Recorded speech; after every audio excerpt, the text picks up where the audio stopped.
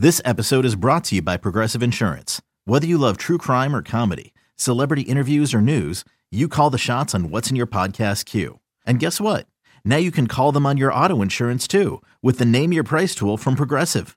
It works just the way it sounds. You tell Progressive how much you want to pay for car insurance, and they'll show you coverage options that fit your budget. Get your quote today at Progressive.com to join the over 28 million drivers who trust Progressive.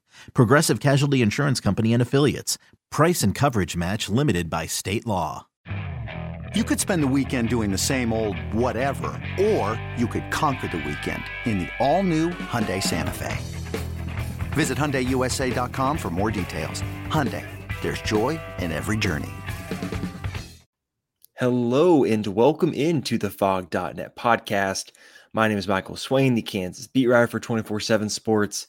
We're recording this on a Monday morning because in modern day travel, you can't expect anything to happen on time. Kevin Flaherty is here with me. He had some delays. I had the opposite of delays getting back from Austin. We're going to discuss Kansas football's 40-14 loss to Texas on the road. Kevin, I think we probably bookended the airports in Austin. My flight left. It left at 5:30 a.m. And I think yours probably left a lot later than mine. But for you, I know you're down in Austin. Do you have fun on the trip? Yeah, overall it was a pretty good trip. Got to have a lot of really good food. I know somebody's probably going to get mad at me for mentioning I had some really good barbecue in a place other than Kansas City, but no, it was a really fun trip overall. I think it was kind of cool too, flying down as I did. I'm not sure. I think you flew down a little bit later than we did. I think we flew down early Friday morning. It was kind of cool to see all the crimson and blue on the flight, down and everything. And so, seemed like I was not alone in terms of, people heading down from Lawrence and Kansas City for this one. Yeah, there were a few people that I talked to around kind of just the stadium there in Austin that said that there were a lot of KU people, not necessarily that you could tell in the stadium. Like there really wasn't a huge contingent maybe in the stadium that I saw at least, but it seemed like there were a good amount of KU fans there.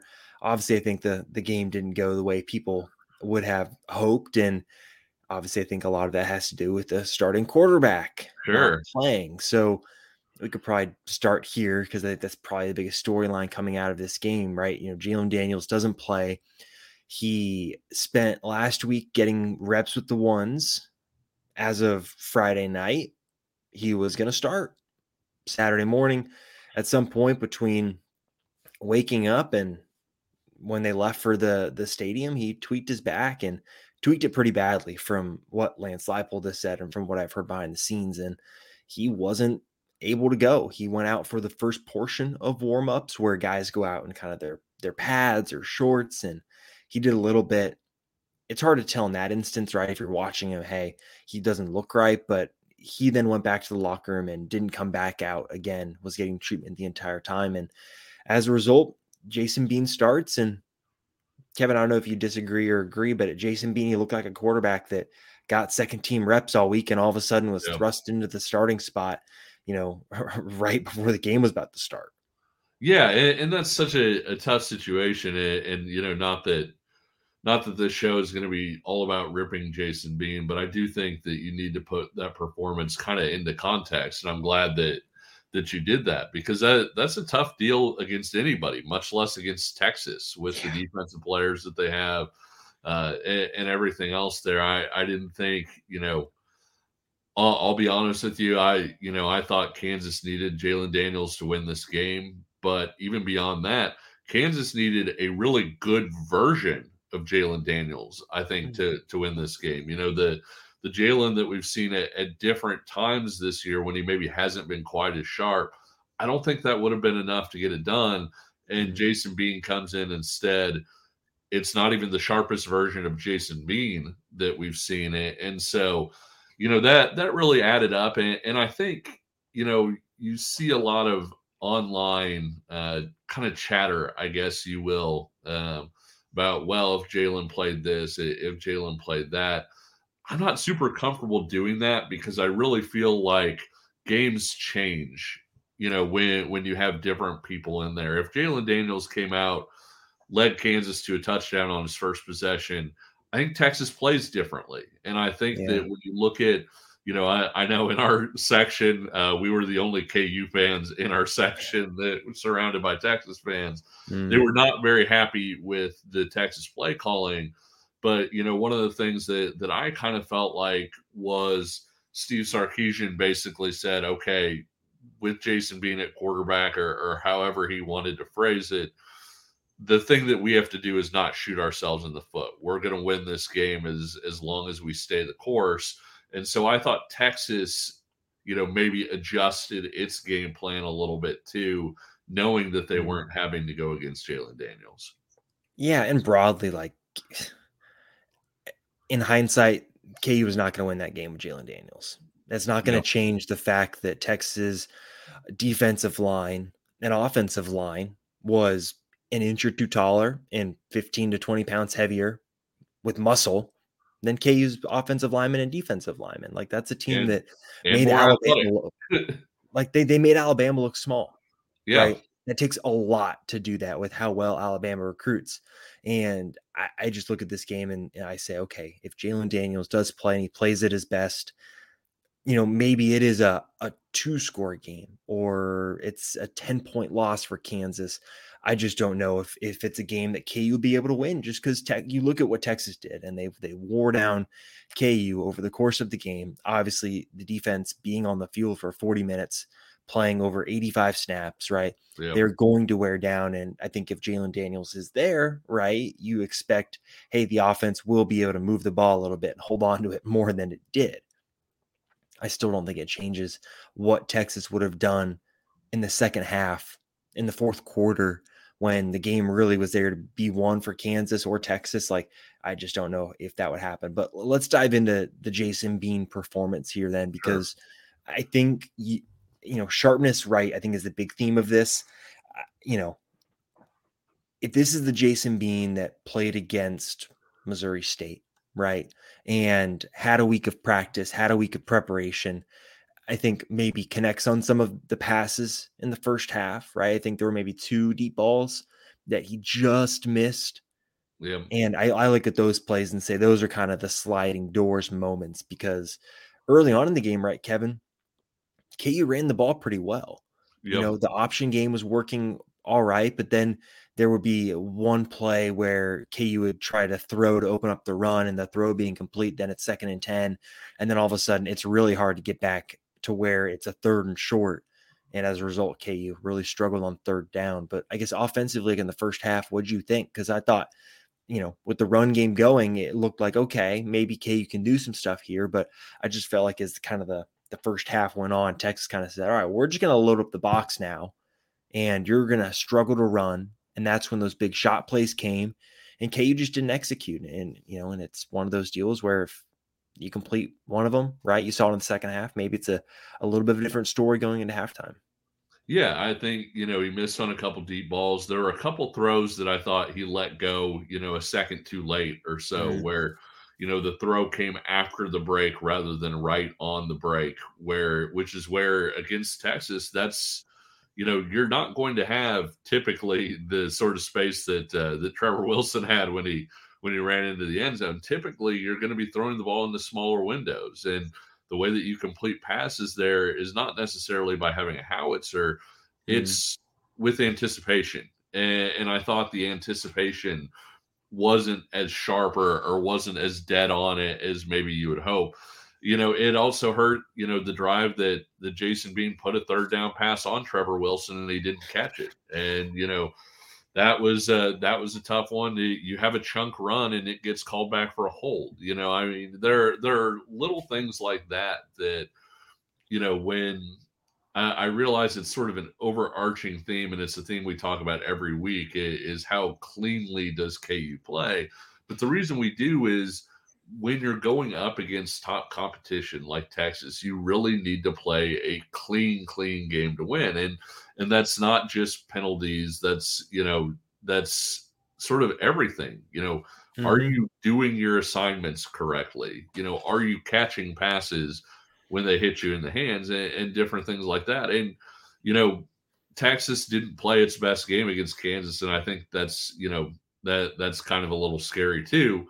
But Kansas did not play its best game against Texas either. When you look at the different components of that. And so I thought that was the main takeaway, sort of in the first half, was I just felt like Bean was a half step late on some of those throws. I thought, the reads were a half second late. And then, when you have different things that kind of put you behind the chains, a missed block here, a dropped pass there, that really put a lot of pressure on Bean to be really sharp, and he just wasn't. Yeah, exactly. And I think this is probably now, right, we're almost at the halfway point of the season, which in and of itself is crazy to say. Right, we're almost halfway through the season. Sure. But this offense continues to shoot itself in the foot. Right, like that is probably an overarching theme dating back to the second half against Illinois, and really since then, right? The offense has really shot itself in the foot, right? I think it's been covered a lot about the Nevada game, about BYU at times, and even here, right? You mentioned it, right? KU's wide receivers don't really drop passes that often, and Trevor Wilson has it right in his hands for a first down that would have got KU either near midfield or over midfield, and just drops it. Like, he needs to catch that. And you look at, like you mentioned, the run that gets negated. I think even there's a bit of luck for KU in the first half too, right? The fumble that Jason Bean had, Daniel Highshaw, it's like a rugby play where the guy's like running right behind him, and it wasn't a pitch, but it ended up being like that with the way the ball bounced, right? The ball bounced KU's way there. And you got the Texas field goal kicker missing, I believe 2 kicks in the first half. It was one of these games where, and this is probably what is so frustrating for KU fans, if I had to guess, is that this was a game that, at least in the first half, all the breaks outside of the quarterback not being there, right? But all the breaks within the actual game kind of felt like they were going KU's way, right? Texas was leaving points up on the board. KU got kind of a little bit of a fortunate bounce on a touchdown, right? And you're looking at the game and saying, man, if Jalon Daniels was here and the offense could actually move the ball a little bit, maybe this would be a different game, right? And that's why it's so hard to try and dive into, is this game different if Jalon Daniels is there? Because like I said earlier, I still think the second half probably plays out very similarly. But I think the offense can't keep shooting itself in the foot, especially we don't know what Jalon Daniels' status is going to be. Lance Leipold will speak with local reporters on Monday. Probably by the time you're listening to this, he's already talked to us, and we'll have a story up as soon as he does that about what he has to say about Jalon Daniels. But with the unknown status of him for this week, maybe for Oklahoma State, like, who knows? Like, KU needs to execute offensively, and that's just something that they haven't really done consistently since week 2.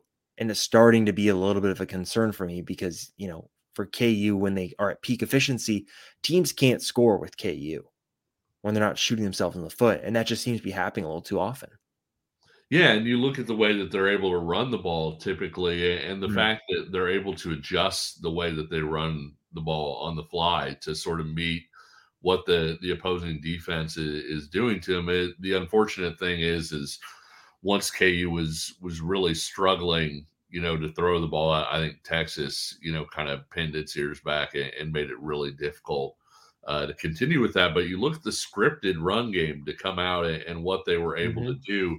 They were able to get some really good option looks. They were able to get some really they were able to create some nice games, but also, I mean, there were plays where they just flat out blocked pretty well. And, a guy would stick his nose in and get 5 or 6 yards or whatever else, whether it was Daniel Highshaw or Devin Neal. And so, it's a little bit frustrating on that part. I'm sure we'll talk Jalen's injury, sort of to end up the podcast, because we usually do a little bit of a, hey, what's this mean / look ahead thing. But the other thing that I thought was really interesting, and it's so funny because you look at that 661 yards, and obviously Texas moved the ball extremely well in that game.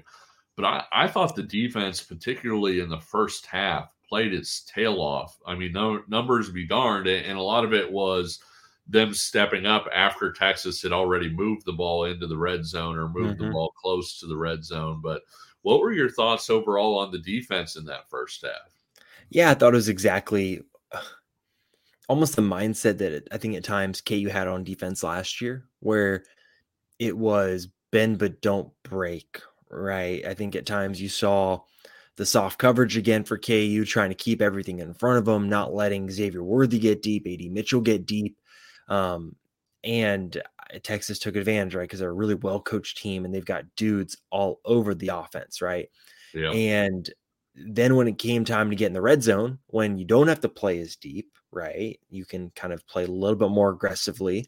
I thought that was when the defense looked okay. And they obviously had a few really big stands. And it's still one of those things for me where I look in the trenches and say, when Texas wanted to run the ball, they were more or less able to do that. It was kind of the situations where if KU did have a really good rep on a first down, right, maybe in the red zone, maybe when Texas was over midfield, that then maybe they were able to slow down Texas a little bit more.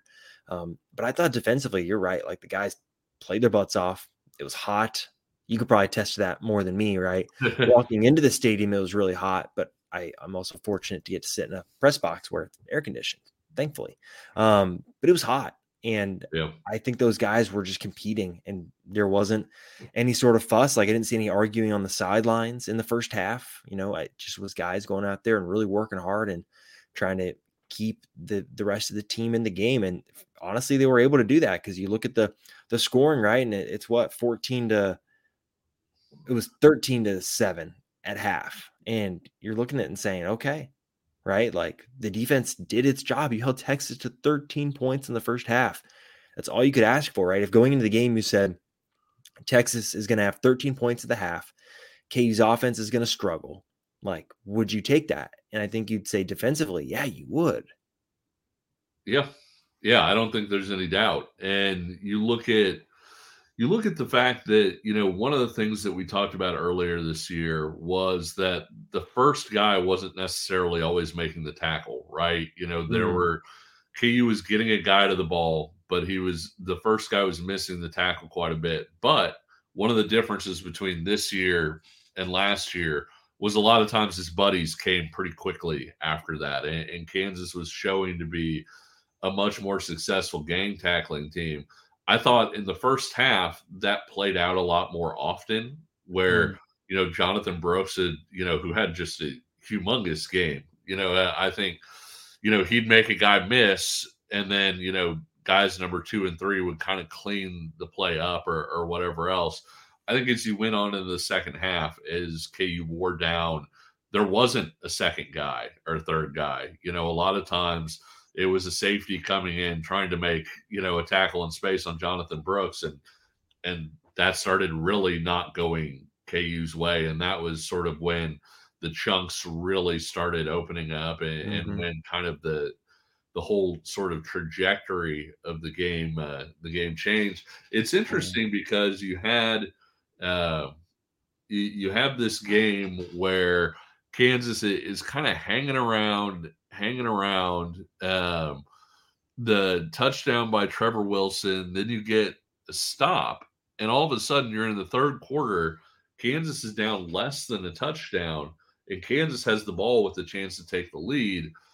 One of the things that we've talked about on this show, not just this year, but last year, was, and again, I do think there's context for why Jason Bean struggled. There's a lot of it. I mean, his offensive line struggled to block people. His receivers weren't getting open. He found out he got the starting job 30 minutes before the game. I mean, all of these different things. But one of the things that we've talked about consistently is the difference between Jalon Daniels and Jason Bean in high leverage possessions. Possessions like that where you say, hey, if Kansas goes down and scores here, Texas is feeling this thing a little bit, because all of a sudden Texas has moved the ball up and down the field, but Kansas leads. And the feeling of the game changes and everything else. Kansas instead doesn't, move the ball. Texas winds up, getting it back, scoring, and then, kind of putting the game away from there. But that was, I think, one of the frustrating things for me is you get that ball and you get a chance, and then it winds up. That was the possession where you wound up going for it on fourth down. Had kind of the weird little like yanked handoff, if you will. It was where Highshaw seemed to really try to take the ball and Bean tried to take it, and it resulted in kind of almost like a delay. But they went for it on fourth down, didn't get it, and that was kind of the game from that point. What did you think of the decision to go for it on fourth down there? I didn't mind the decision to go for it. I was glad they didn't do the sprinting up to the line part for it. I just, it was 4th and 1, and off the top of my head, I don't remember if it was 4th and a half yard or 4th and a full one or what specifically it was to say, hey, you should have lined up under center and ran QB sneak or whatever. I do think you don't. That looked like a read play where basically you hand off or you keep it. Yeah. I think on 4th down and 1, a lot of times, and particularly this is going to come across as mean, but I think you're going to know what I mean. Jason Bean is not a fast processor. It's not his strength. He doesn't read things all that quickly. And so I think on a 4th and 1 play, you don't want to give an option, right? In my opinion, I didn't have a problem going for it on that 4th down because, like I said, I feel like you go down, you score a touchdown there, it does sort of change the trajectory of the game. So sure. I didn't have a problem with that. That was the swing right there. I think, if it were me, I would have called just a straight handoff or something, something where you would not have had the opportunity for things to kind of go awry as they did. Yeah. And Texas, to be fair, Texas blew up the handoff. So, I mean, if it was a straight handoff, Highshaw still probably wouldn't have made it. But I'm just saying, like, I think that would have been something that I would have kind of focused on is, hey, take away the if, just make it a straight call like, hey, this thing's being run up the middle or whatever else. What do you think? No, you need an if. You think so? You're Kansas, and this is now Kansas, right? Yeah, right? Sure. Like an offensive line, defensive line combo that's middle of the Big 12. Yeah. You're still Kansas going against the best maybe defensive line that's not Georgia. Sure. You can't just line up and try and run the ball because what we saw is going to happen. They're going to have 3 guys in the backfield, right, as Mike Nowitzki snaps the ball because the interior of the offensive line wasn't very good, right? And I think KU had to go for it. They had to. Like, if they want to be serious in the game, you have to go for it. You need that. And I agree with the processing, right? Jason Bean, again, not, lickety split can do it in a split second, make a decision. You still need that though, because you can't line up and try and blow them off the ball. You need to have some wrinkle. I'm not saying you have to run running back power, but I think you can have Kevin. Have a fullback. No. Let's be real here. You can do different things like that. No, let's be real here. They are not. If they run the ball there, they're not getting anywhere. Texas knows they're going to try and run the ball, so you have to have some sort of extra bit that maybe one of the defensive ends crashed. Okay, now Jason Bean tries to get it, or maybe it's an RPO type of concept. There needs to be something else there that gives some sort of hesitation because, again, Kansas is not going to move Texas when Texas knows you're trying to run the ball on 4th and 1. It's just not going to happen. And you saw that as the game went on, that when Kansas tried to run the ball, they really, really struggled and weren't able to. Now take that into a situation where you line up with Jared Casey and Mason Fairchild on the field, and everyone in the building knows KU's going to try and run the ball. So I think that's one of those situations where, yes, Jason Bean is not the fastest person in terms of making that decision, but you still have to do something that's different. I don't know if doing a read option there with Daniel Highshaw when, I don't know if that's the exact thing, but there's got to be some sort of extra layer there. I think something in the RPO department would have been fine on a slant. I don't know, but it can't just be, hey, we are going to run the ball because it's not going to work. No, what I'm saying, I'm not saying straight up, hey, hand the ball to Highshaw or whatever else. I wouldn't have even had a problem with it looking like a read play, but being a bean keep all along. I'm just saying you take the decision away to where that's something that can trip you up. You allow your guy to play fast. If it's something where there are plays where people will say, "Oh, it's a zone read play," and it's not actually a zone read play. It was a give all along, or it was a take all along. I wouldn't have had a problem with something like that. I wouldn't have had a problem lining up with two running backs, one right next to him or whatever else, and acting like it was a power handoff, but actually giving it to the fullback really quickly. I think there are different things that you can do there.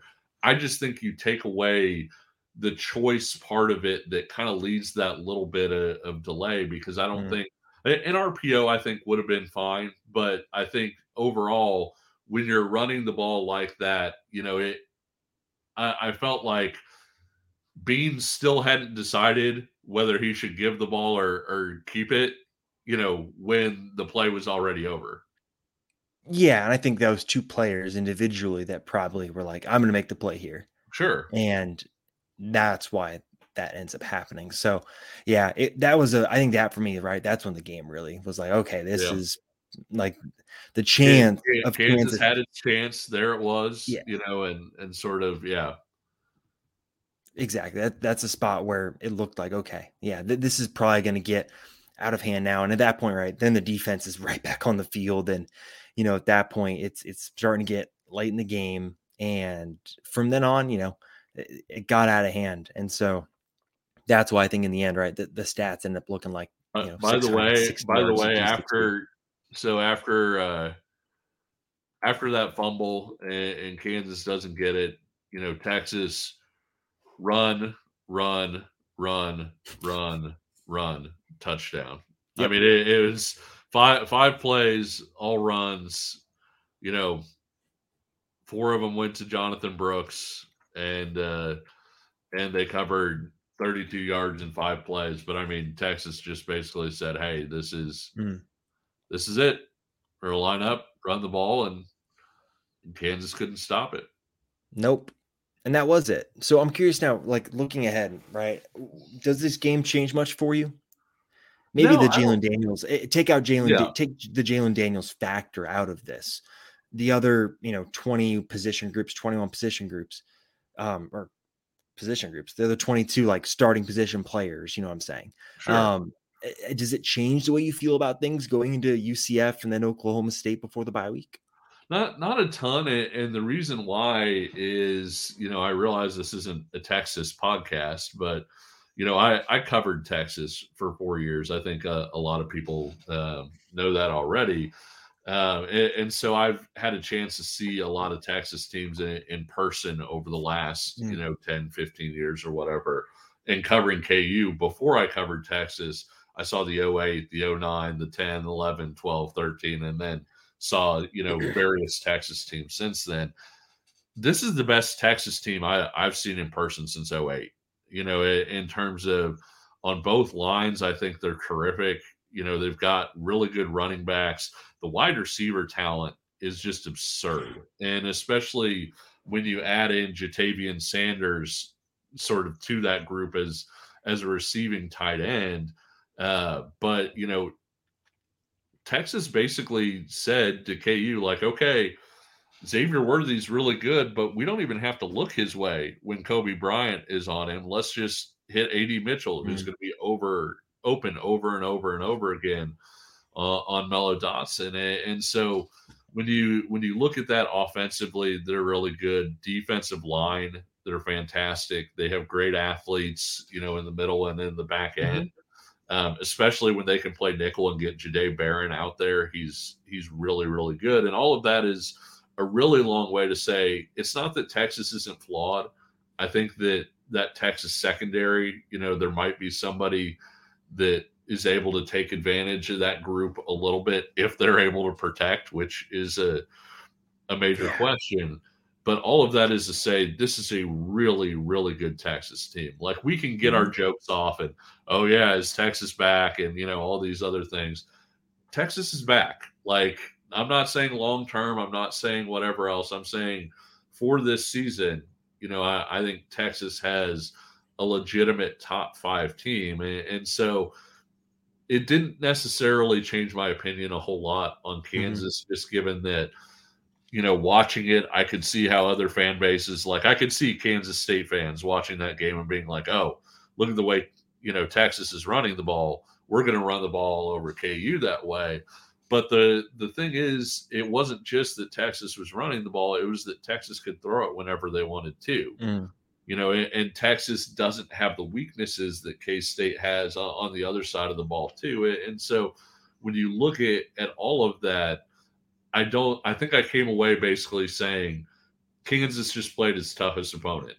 And in that test, Kansas failed, on the road. We can say that. But at the same time, there isn't another team left on the schedule capable of testing Kansas, I think, in the same ways. And so a lot of us thought that Kansas would be sitting here coming out of the first 5 games 4-1, or at least had a chance to if things went right. And here they are at 4-1.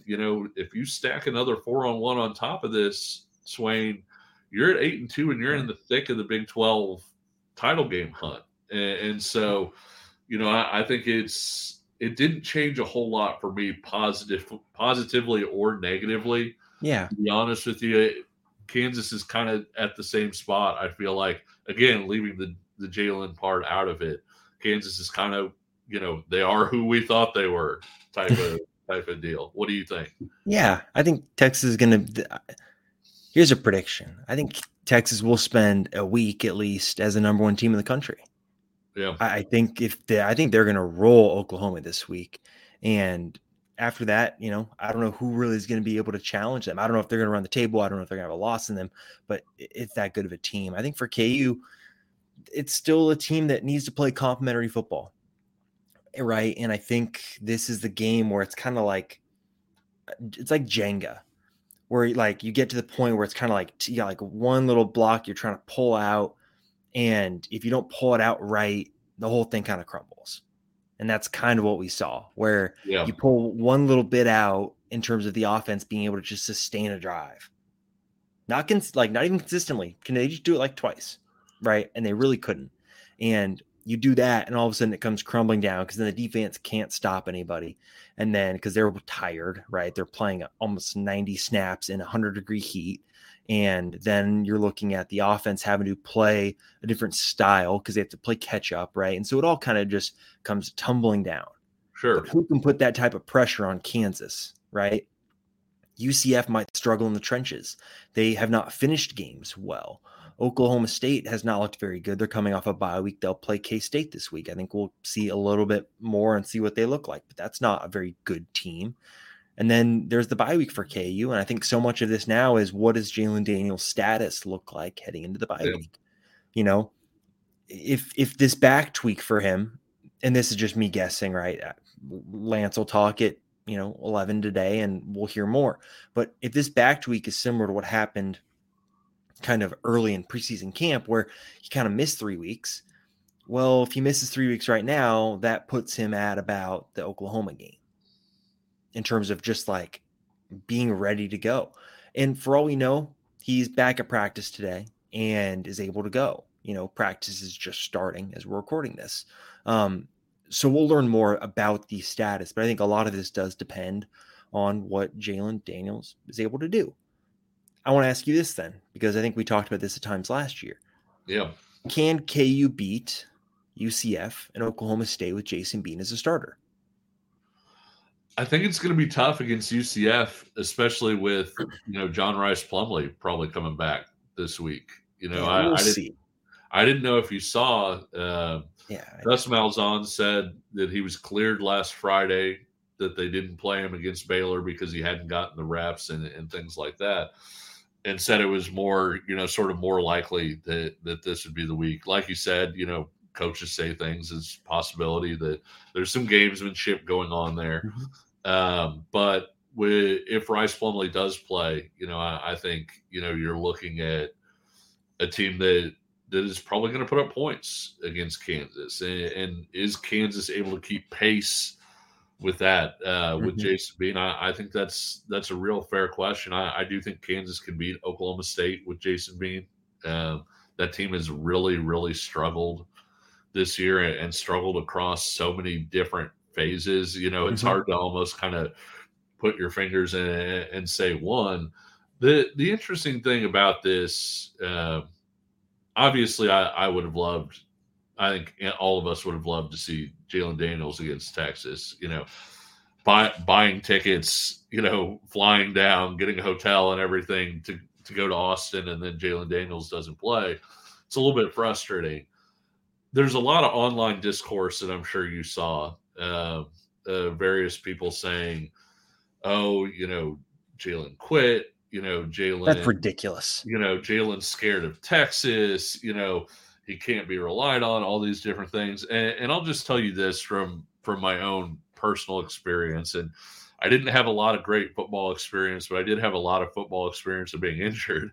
And my senior year, I played through torn knee ligaments. Like I had a torn meniscus and a torn MCL, and I was on crutches. I came off crutches and I continued to play. I played when I shouldn't have been playing, quite frankly, on knee ligaments. It was something I could play through. My sophomore year, I wound up really hurting my back.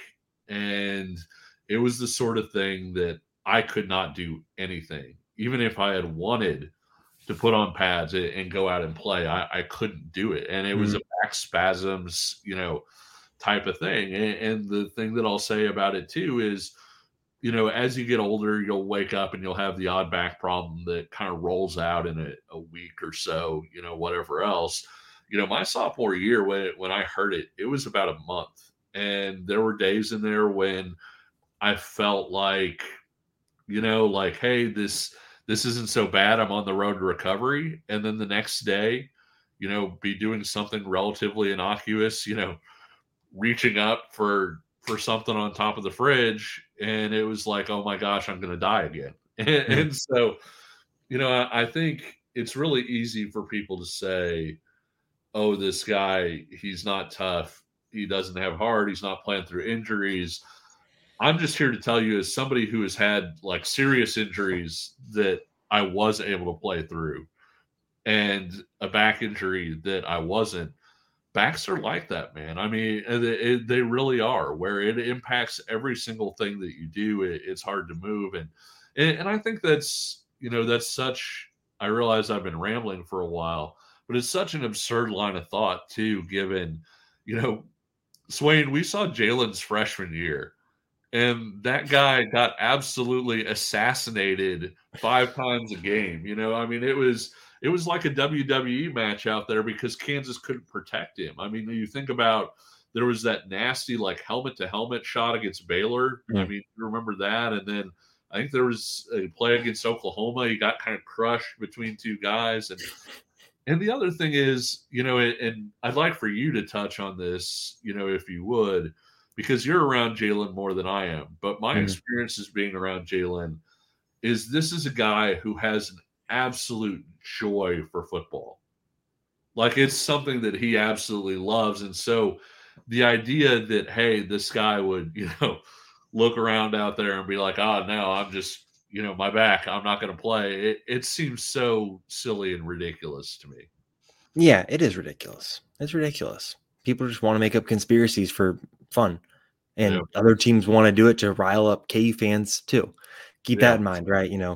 I saw people were quote tweeting my tweet being like, there are rumors that Jalen's going to transfer. It's like, what are we doing here? Like, come on.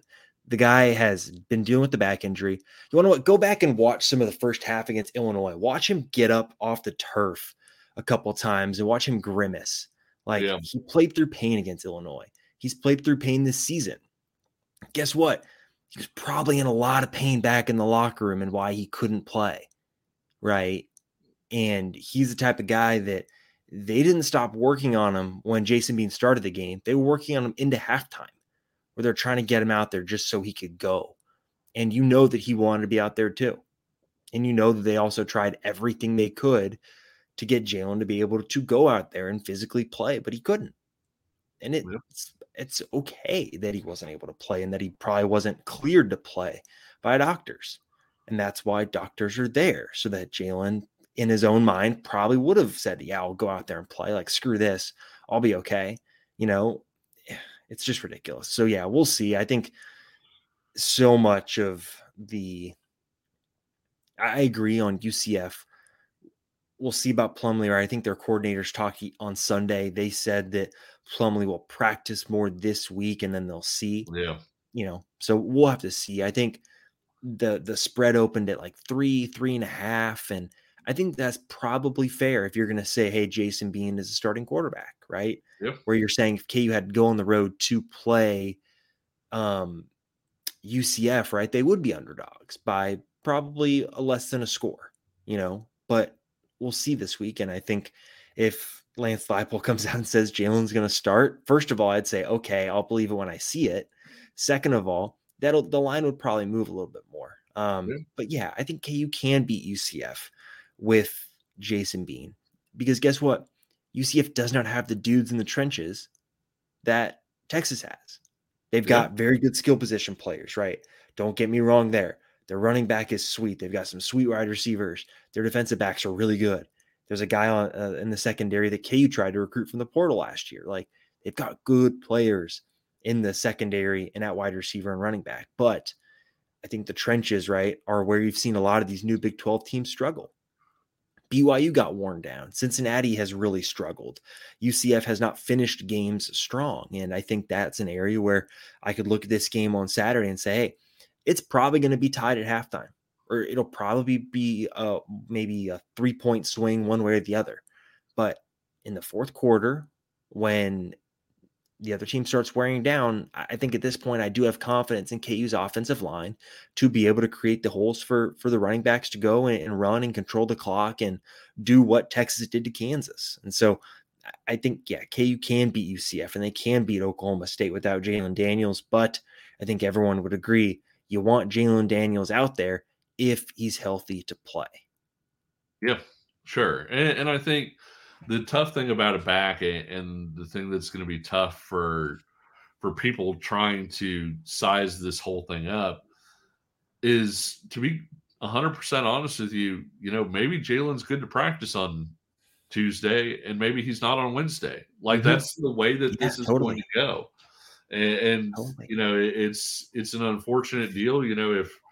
If KU had a month, you could sit Jalon and, just let the back kind of work itself out maybe, but that's just not the case. And so there's even a possibility in here that we see Jalon against UCF and don't see Jalon against Oklahoma State. I mean, it really is that sort of deal where you could see flare-ups and different things that, where, hey, maybe he feels like he can deal with it this day, maybe he doesn't on these. But I'm telling you again, as somebody that has had that stuff, like, when your back flares up, there's nothing you can do about it. It's not a toughness issue. It just isn't. And you think about a quarterback who plays the way that Jalon does, his core is 3/4 of who he is. His ability to throw the ball, to run option, to do all those different things. If you're hurt in your core somewhere, and your back is certainly in your core, then it sort of limits every single thing that you do on a football field. Yeah, I agree. Those are kind of the thoughts I have. You got anything else you want to add about Texas or heading into this week? No, I mean, I think this week will be a big one, because there's a chance that if they are able to get out of this game at home, then travel to Stillwater against the struggling Oklahoma State team, Kansas could be bowl eligible by the bye week. And I don't think, it was funny. What was the stat that we said at the start of the year? One of the betting sites, I can't remember if it was FanDuel or whoever, said that one of the most hammered bets this year was under on KU under 6 flat. Yeah, under 6. So if you were the type of person who bet the over and Kansas can get those next 2, you're feeling awfully good about your life, where you just have to sneak out another one somewhere there. But no, it's interesting, because I think the Jenga analogy that you used is so apt, because this thing still, as they continue to upgrade the talent and continue to get guys and everything into this program, I'm not saying there's not a foundation, but some of the levels of that house are maybe still, the walls are a little thin. They aren't as well reinforced. And so when you look at something like that, where one thing not going right can impact another thing, and next thing you know, your tower is kind of collapsed. One of the things that I will be very interested to see against UCF, I think Kansas is going to slow down the tempo because UCF wants to go fast. And we've seen in those situations in particular, those are the games that, Kansas wants to grind out drives and, huddle for a long time and all those things. If Kansas can maintain drives and control the game with the running game like they were able to against BYU, I would feel a lot better about that outcome. Yeah, I tend to agree. I think, yeah, it's going to be a game where KU's going to have to play complimentary football, right? Yep. And I think that's going to be the case probably through the end of the season, because that's where Kansas is, where they can win a lot of games this year. Yep. If they play complimentary football. And that's a good spot to be in, right, Kevin? Yep. Like, this is very different than 2 years ago when you're talking about, well, KU's got to play, they got to do this, this, and this to have a shot at being in the game, where now it's like, no, if KU plays their game and plays it well, they can win 7, 8, 9 games. Yep. And one of the things that had to happen for them to stay in the game was for the opponent to basically not show up. And that's a harsh thing to say, but that was maybe the biggest factor. And now you're at a point where, if UCF brings its A game, Kansas can still win that game if Kansas brings its A game too. And so I think, that's been one of the biggest differences, over the last couple of years is, it's no longer just based on, hey, is the opponent going to show up or not? Mm-hmm. It's Kansas has a much greater say in its own destiny, I guess you would say. Yep. I totally agree. Well, Kevin, thanks as always for joining the show, and thank you to everyone for listening. If you've liked what you heard, make sure you're leaving a rating and review on whatever podcast platform you're listening to us on. And if you're watching on YouTube, make sure you're liking the videos, subscribing to the channel, commenting. All those things go to help the algorithm so more people can learn about the show, the channel, all the stuff we're doing around fog.net. So thanks a bunch for listening, and we will talk to you midweek as we preview the USF game, or UCF, not USF. That'd be a different game. The UCF game later this week. So thanks for all for listening. We'll talk again soon.